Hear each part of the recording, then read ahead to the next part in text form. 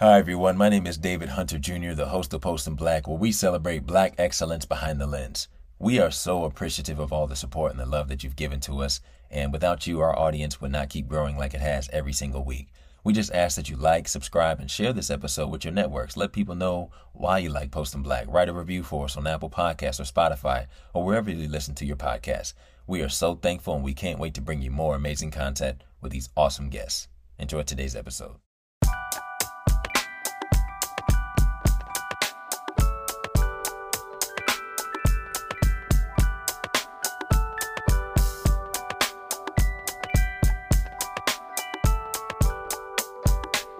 Hello, everyone, and welcome to another episode of Post in Black, where we celebrate Black excellence. Today, we have a very, very special episode. We are here with editor Lillian E. Benson. Lillian, thank you so much for joining us today on Post in Black. You're welcome. Good to be here. It is awesome to have you. You know, we're going to dive into a lot of things, talk about even how my brother met you and found out about you years ago. But we always like to start the show and kind of just walk in and ease into it with a little icebreaker. Is that okay? Sure. Okay, so I have an icebreaker. You've worked on so many great projects. You've done so many great things, had a lot of, very, very unique skill sets to the work you've done.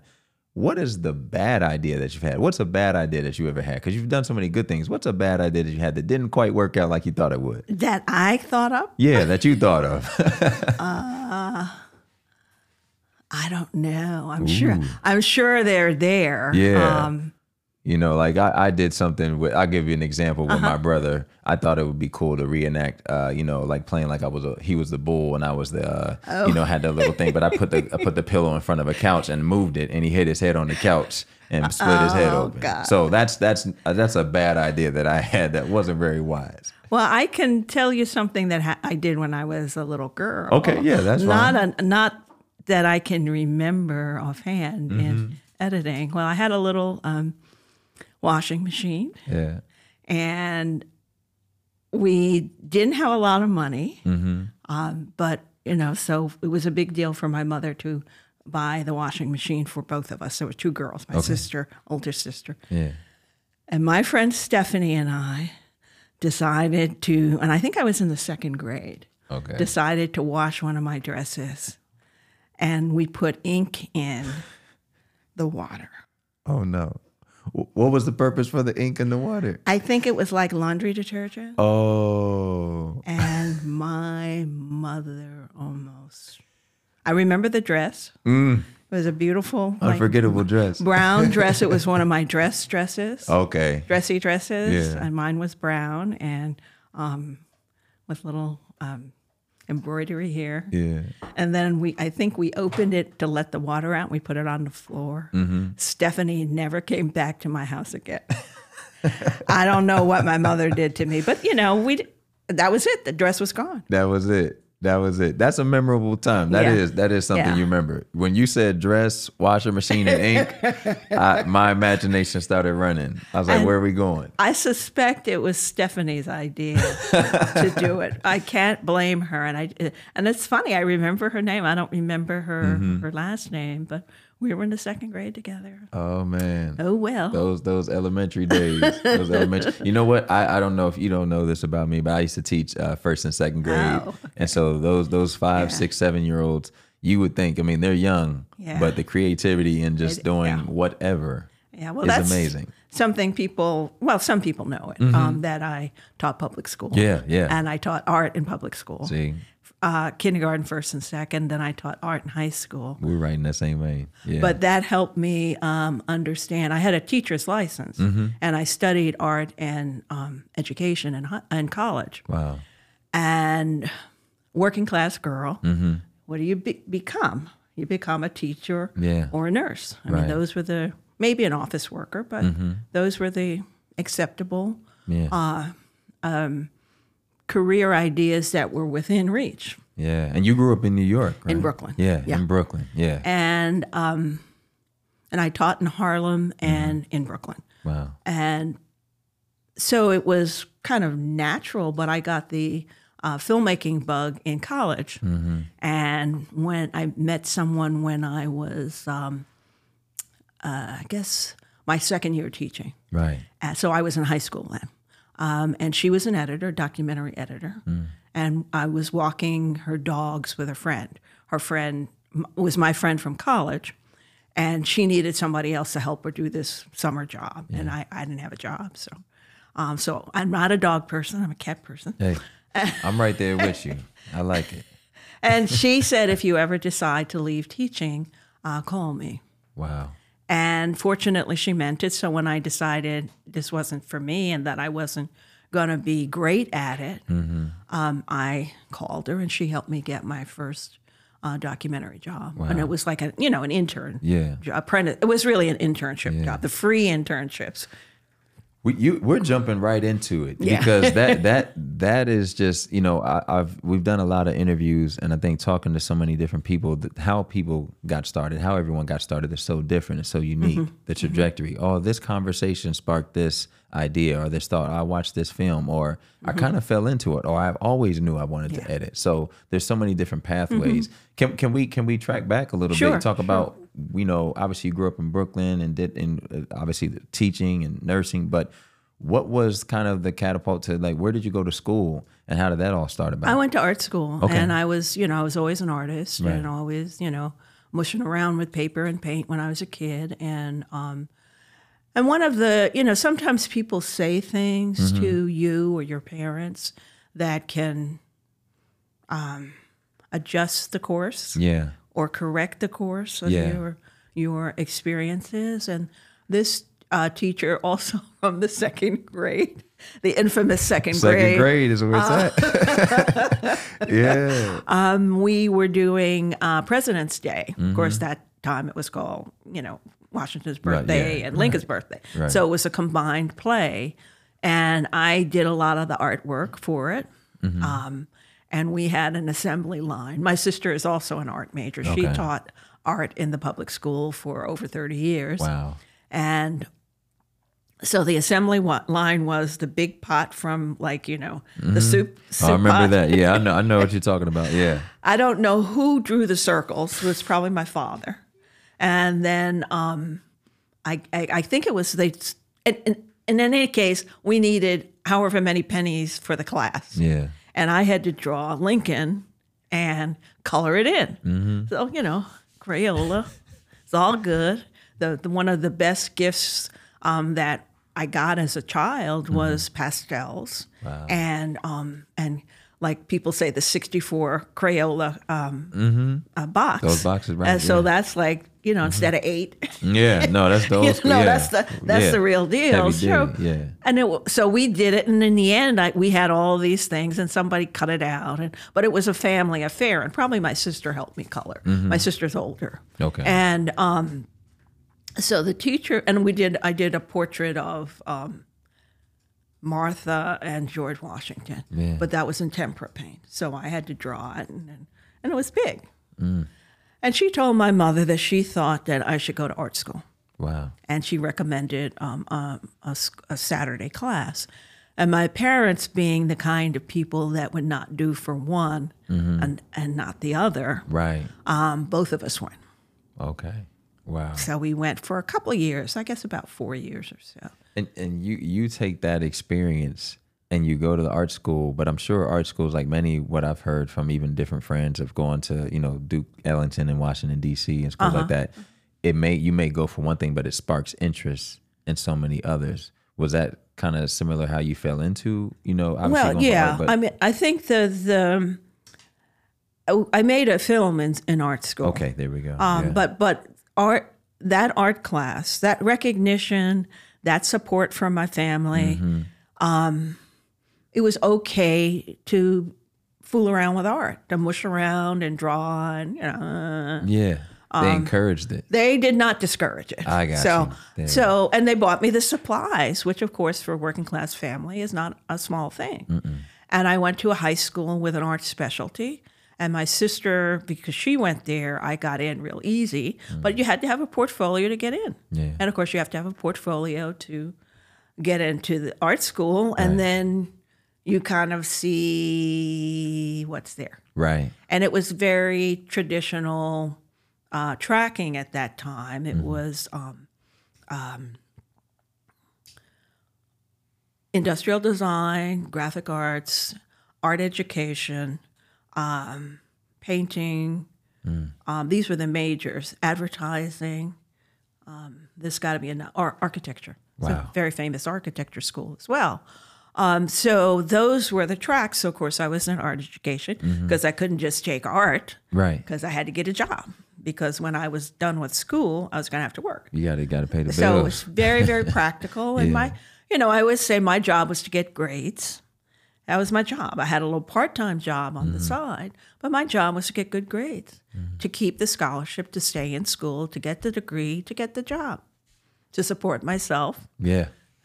The little things. Yeah. It's like when you're in school initially up front, you're like you're doing the things, Yeah. you're getting the job, but then like that third or fourth year going into junior senior year, you're like everybody's conversation switches to what you're doing next. Yeah. How you going to do that? And as an artist, even being a theater major, people were like, how are you going to pay bills? How are you gonna pay what are you the going to do? bills? It's fun when you're going to play in college, but now how are you going to actually make money lucrative? And I have a very practical temperament, which is useful in editing. Yeah.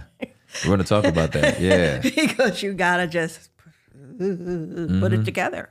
You got to be practical. You got to, people can have the idea. And this is something I discovered working with one director who's very, very gifted, John Else. And we did one documentary together, and he was a consultant on Eyes on the Prize. And he was, he's a former cinematographer. So Right. he's into the film, texture, into it, lighting, yeah. all that kind of stuff. And he's a very good writer. So he would want to tell me technically what to do. And at one point I said, John, just tell me what you want. Yeah. Don't worry about the technical. I'll get the technical for you. And it was just a relief because he wanted to be able to, get whatever was in his head out. And he trusted me. He didn't have to tell me the 10 steps. He just said, I want to end up in Colorado. He didn't have to tell me how to drive. How to get there. Yeah, I just no. did where I want to go. Because he already gave me the stuff. Right. I mean, if they don't give you the stuff, that's when you're in That's trouble. different. But I think being practical like that, and a dreamer, but not too much, because I couldn't afford to. Right. I couldn't afford to. I'm gonna jump around a little bit because that's sometimes we go a certain way with Posting Yeah, Black, yeah. but what intrigued me just now is you talk about Eyes on the Prize, and obviously what winning the award for that, being the first African American woman, being ace, all of these different things that you accomplished, starting out from that art school, starting out from your background, and putting them, even drawing the Lincoln and coloring it in. My mind thinks about, did you ever think or imagine that you'd be where you are now? Nope. All these years, all the credits. Nope. I believe it's over 80 credits, to your name.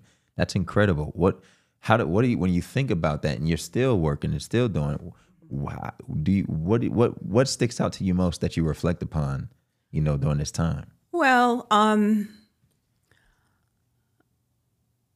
couple things happened. I mean, with the pandemic, Right. with getting several awards, most importantly, the recent Career Achievement Award from ACE. Yeah. That they don't give to everybody. No, they don't. Yeah. No, they don't. No, they And don't. it really is for a life's work. And what I said to a friend, Daniel may have interviewed him. You may have interviewed him, Sam Pollard. He congratulated me. He's a director now. We were both assistants back in the day. Yeah. And I met Sam when he came to borrow a 35 millimeter splicer from the editing room I was working in. And I opened the door, and there's a black man. And I said, "Oh, hi." And I'm sure he said, "Oh, hi." Hi. Yeah, black man, black woman. What's going on here? And so the company lent him the splicer, and that's how we first met. And then we worked together on Eyes on the Prize. I was editing and he was directing, but I wasn't on his team. But he said, "Belated congratulations on your award." Yeah. And I said, "Thank you." Email, that's all we do now. Right. I said, "Sometimes you do the work and people notice." And I realized that was really a key to my personality. Sometimes these things just slip out. You do the work, You can't count on what anybody else is going to see. You do the work, you show up, Yeah. you develop a reputation, Yeah. and sometimes you get rewarded. Wow. And there's no guarantee. And I think that's a good thing for people to know, because we interview people at various points in their careers who are just starting out and have all this aspiration to, you know, or inspired to do so many things. And your name may come up, or does come up, you know, Tara Lynn Shropshire, her name comes up as people they look to as like, wow, I want to get there. But, you know, kind of what I'm getting is you can't control the end. You just control where you are. You control you. Okay.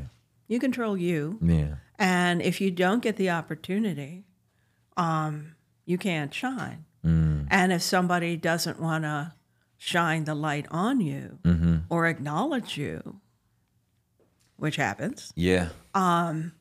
you can't make them say when they're up on the stage at Sundance, Oh, they my mention their editor. You can't make them say that. You can't make the feature director mention their editor. right. And it's the most important part, because everybody, Sometimes. yeah, something. But you know, coming in, and I think Dano knows it, and people that listen and watch all the time. I came into the industry. I still am primarily an actor, so in front of the camera. But I was going to a lot of the sessions with my brother early on. I saw how much work was being done, and I said, "Oh yeah, acting. We have an important part to play, but without the right editor who understands story, understands putting things together." We had an interview with James Wilcox, and he just talked about his film 13 Lives that he cut in the amount of hours. Right. That is a skill. It's also a gift. Yes, and you it's also, both. you know what I mean? You have to have both and time together to be able to do something like this. And you have to have a little luck. Yeah. Somebody told me that 25 years ago, probably, and I didn't believe him. Wow. And he was not a guy in the industry. Wow. He was a businessman. He said, you know what they don't talk about? And this was at a social gathering. I probably could figure out I know what film I was on. But he said, people don't say that it's luck, that you need luck. And I think sometimes you do, but also sometimes people are willing to do things that you're not going to do. Yeah. Can you talk about what that is? One of the most important things in your life is knowing who you are, and it sounds simplistic.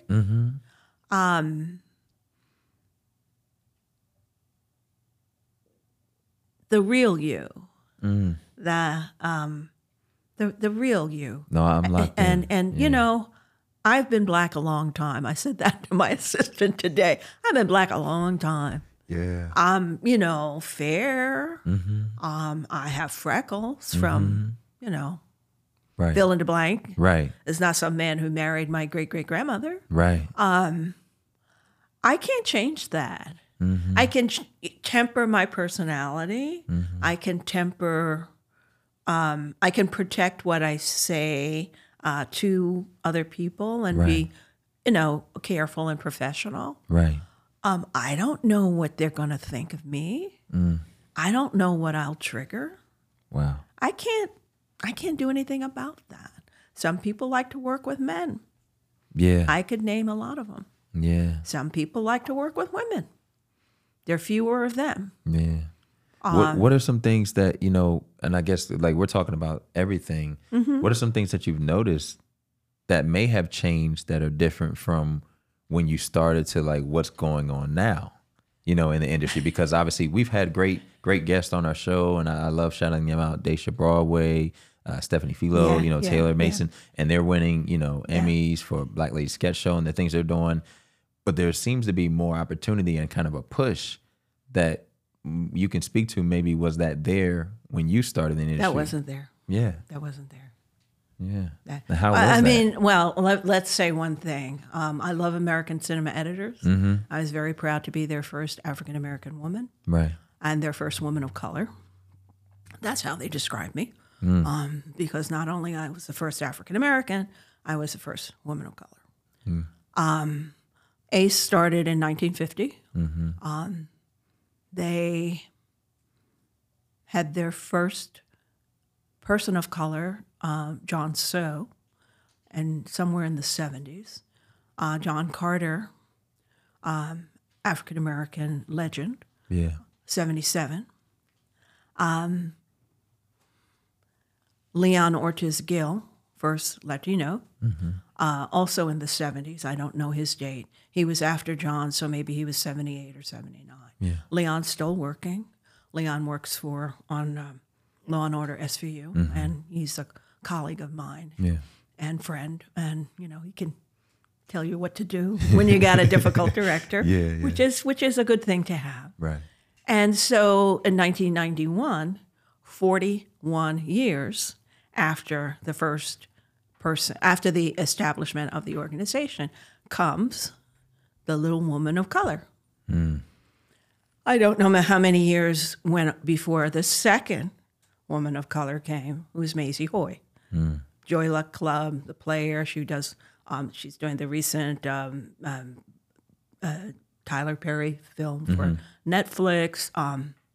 Yeah, Jasmine the Blues. Yeah. She's done, and that's as different. Oh, and Love Jones. Love Jones. Yeah. Let's not forget Love Jones. Iconic. Yeah. So she's the first Asian female, but the second woman, somewhere also in the 90s. So Stephanie and all those come recently when there's more encouragement. I mean, I know them. I don't know them. Right. know No, I them. know what you mean. Yeah. But and what happens is as people who are coming up become executives, Black Lady Sketch Show, I believe the woman is it Natasha? Behind the scenes. And I can't. I should know her name. Yeah. I know her mother, Romel Foster Owens, so it's Natasha Owens. There we go. Natasha is, and I've worked for Romel. Wow.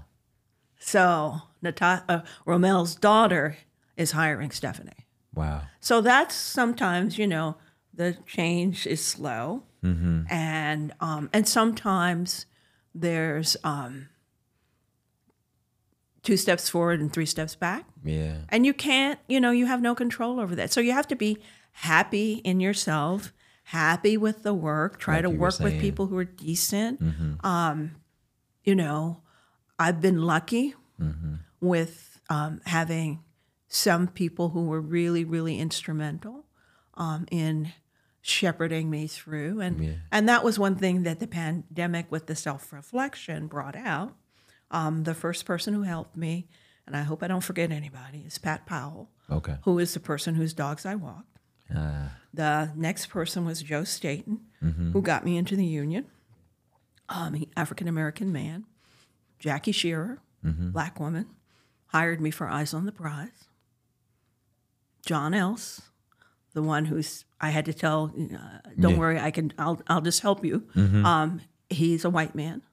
Debbie Allen, who believed in me to do fiction when nobody else did. So that's the short list. And of course, that would bring you to 2000. Yeah. And then after that, other people have helped me. I work helped. with Arthur Forney now at Wolf Films.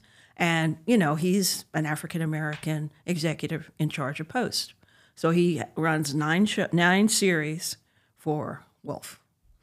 Incredible. Yeah. And there's a lot of things I could ask, but one of the things I think that I'm intrigued by is because I'm inspired by people who are in front of you, people who are on your level, and people who are coming behind you. Yeah. What's a piece of advice or something that stood out to you from somebody that they gave to you during all these, these seasons? Well, different people give you different things. Okay.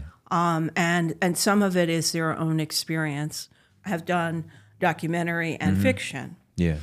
Very impactful stories too, by the way. And I'll get to that if it's a choice. So I mean, and they're everything, too, very but yeah, different. Very different, yeah. But documentaries help the qualities that I have that help me with documentaries is a kind of attention to detail, an absolute allegiance to the truth, which came from my family. Didn't come from anywhere else. Came from my family. So it was easy for me to say, okay, well, what happened? And what's the truth? And who said what? And Right. so I could Yeah. be, that's not always a quality people want, even though they're doing a documentary. Some Right. people do. But so that's a different quality than the storytelling that's involved with fiction, Right. which is, pretty much what you're saying. You're the actor. You need us. Right. We make you look good. Amazing. And I said in a screening not so long ago, I said, I know my job is making him look good. Come on. And I said it just like that. Because I knew I didn't want to use that certain angle with the particular actor. Yeah. He doesn't look as good. Yeah. I said, I know he's supposed to be looking fine. And, so she laughed. My producer laughed because she's younger and a female. So she, I can joke with her. Right, right. But, I've also been there for a while. But those qualities are, but the truth can the truth is real currency that can go from genre to genre to genre. And sometimes you have people ask you to leave your values at the door.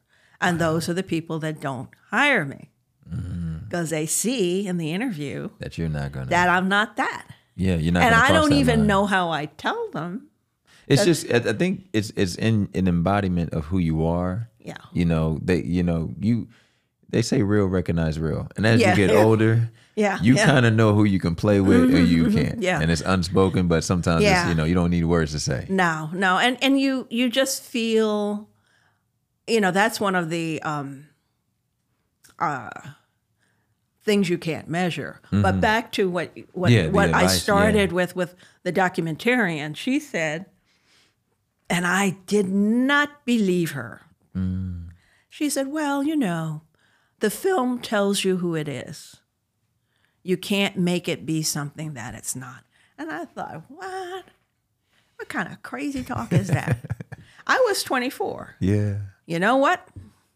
You can't make the film be something that it's not. And another director said, you can't, you don't come back. Another director said, you don't come back with a story unless you went out to get that story. It doesn't just happen. Wow. You go out, if I'm going to do a portrait of the actor through the years, Right.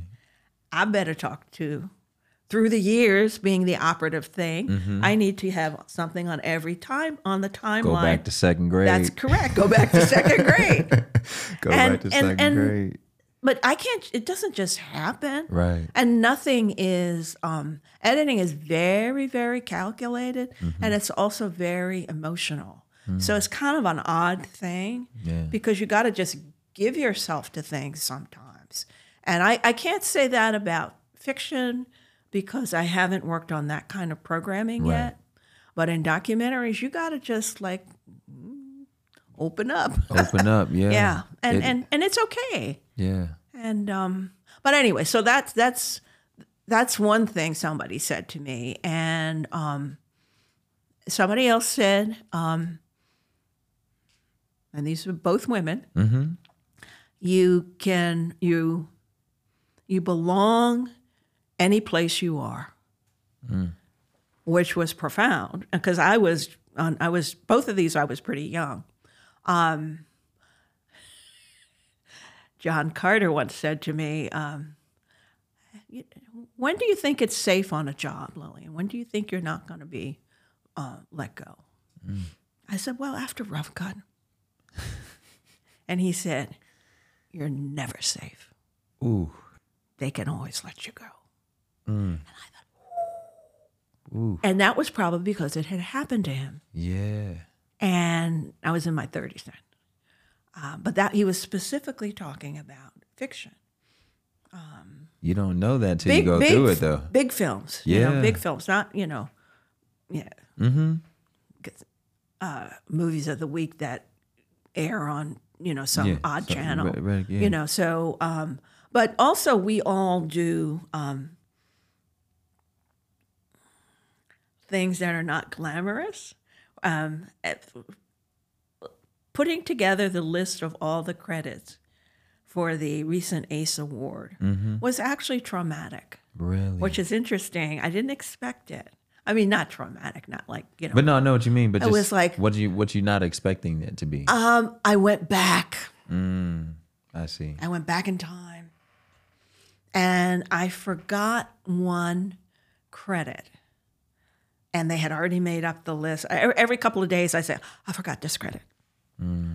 And the one credit that I forgot was really a good one. It was an assistance credit. It was on the U2 film, feature film, Rattle and Hum. And I was the nighttime assistant, one of two nighttime assistants singing dailies for Bono and company. Yeah. So I got to look at them singing many, many times. So it was cool. So I told the executive, I apologized. I said, I'm sorry, I forgot this. I said, I know, I hope it's not set to type yet. She said, no, we can change it. I said, it was a traumatic memory because I had just been passed over for a promotion to junior editor on a feature.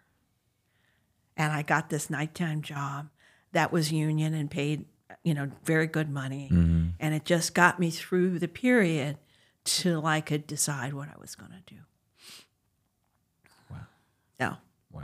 So, but again, you think about, it's a lot of shows. It's a lot of shows. And not all of them are great. No, that's the thing. And I there's so much to talk to you about. It's like I'm learning so much, and obviously we have to do a part 2 or have something with you. But I think one of the things I want to ask last is with all the credits you're talking about, from feeling even butterflies with doing the credits for Ace and the project. We talked about the advice that was given to you.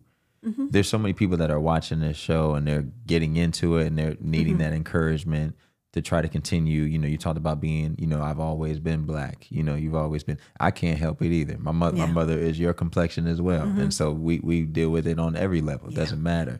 What's a piece of advice or encouragement that you can give to this next wave, the next generation, people who are getting in the business and providing post-production with a spotlight that wasn't really there before? Well, one of the important things for me personally is that I've always said, I want to look back and see somebody behind me. And that is now happening. Yeah.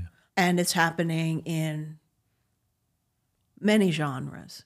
It's still infinitesimal. It's not for the faint of heart, editing. Right. It's also, anybody can do it. Yeah. Anybody can do it. But it's not easy. If you have a kind of temperament and skill set, you can do it. I think you have to be true to yourself. Yeah. I mean, that's the most, it always sounds corny, but in the end, you are sitting at that desk by yourself. You go home, you drive your car, you hug your children. You have to be the person you are. And abuse is not part of what you should put up with to make it in this game. And people will act in bad ways. I think people need to hear that too, because sometimes I think what's accepted is, Hollywood, that's just part of it. Well, it happens, but it doesn't. Yeah, you don't have to put up with it. You don't have to. It's what you can take. There's no reason for us to beat our children. There's no reason for us to beat our spouses.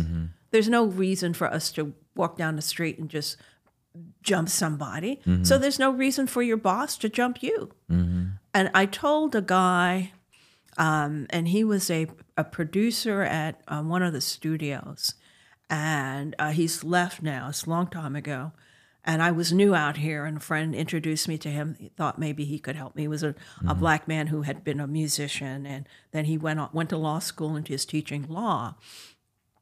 And something had happened. I don't remember what it was. I said, it felt like I was jumped. And he said, jumped. I said, jumped. Like you coming home and they jump you.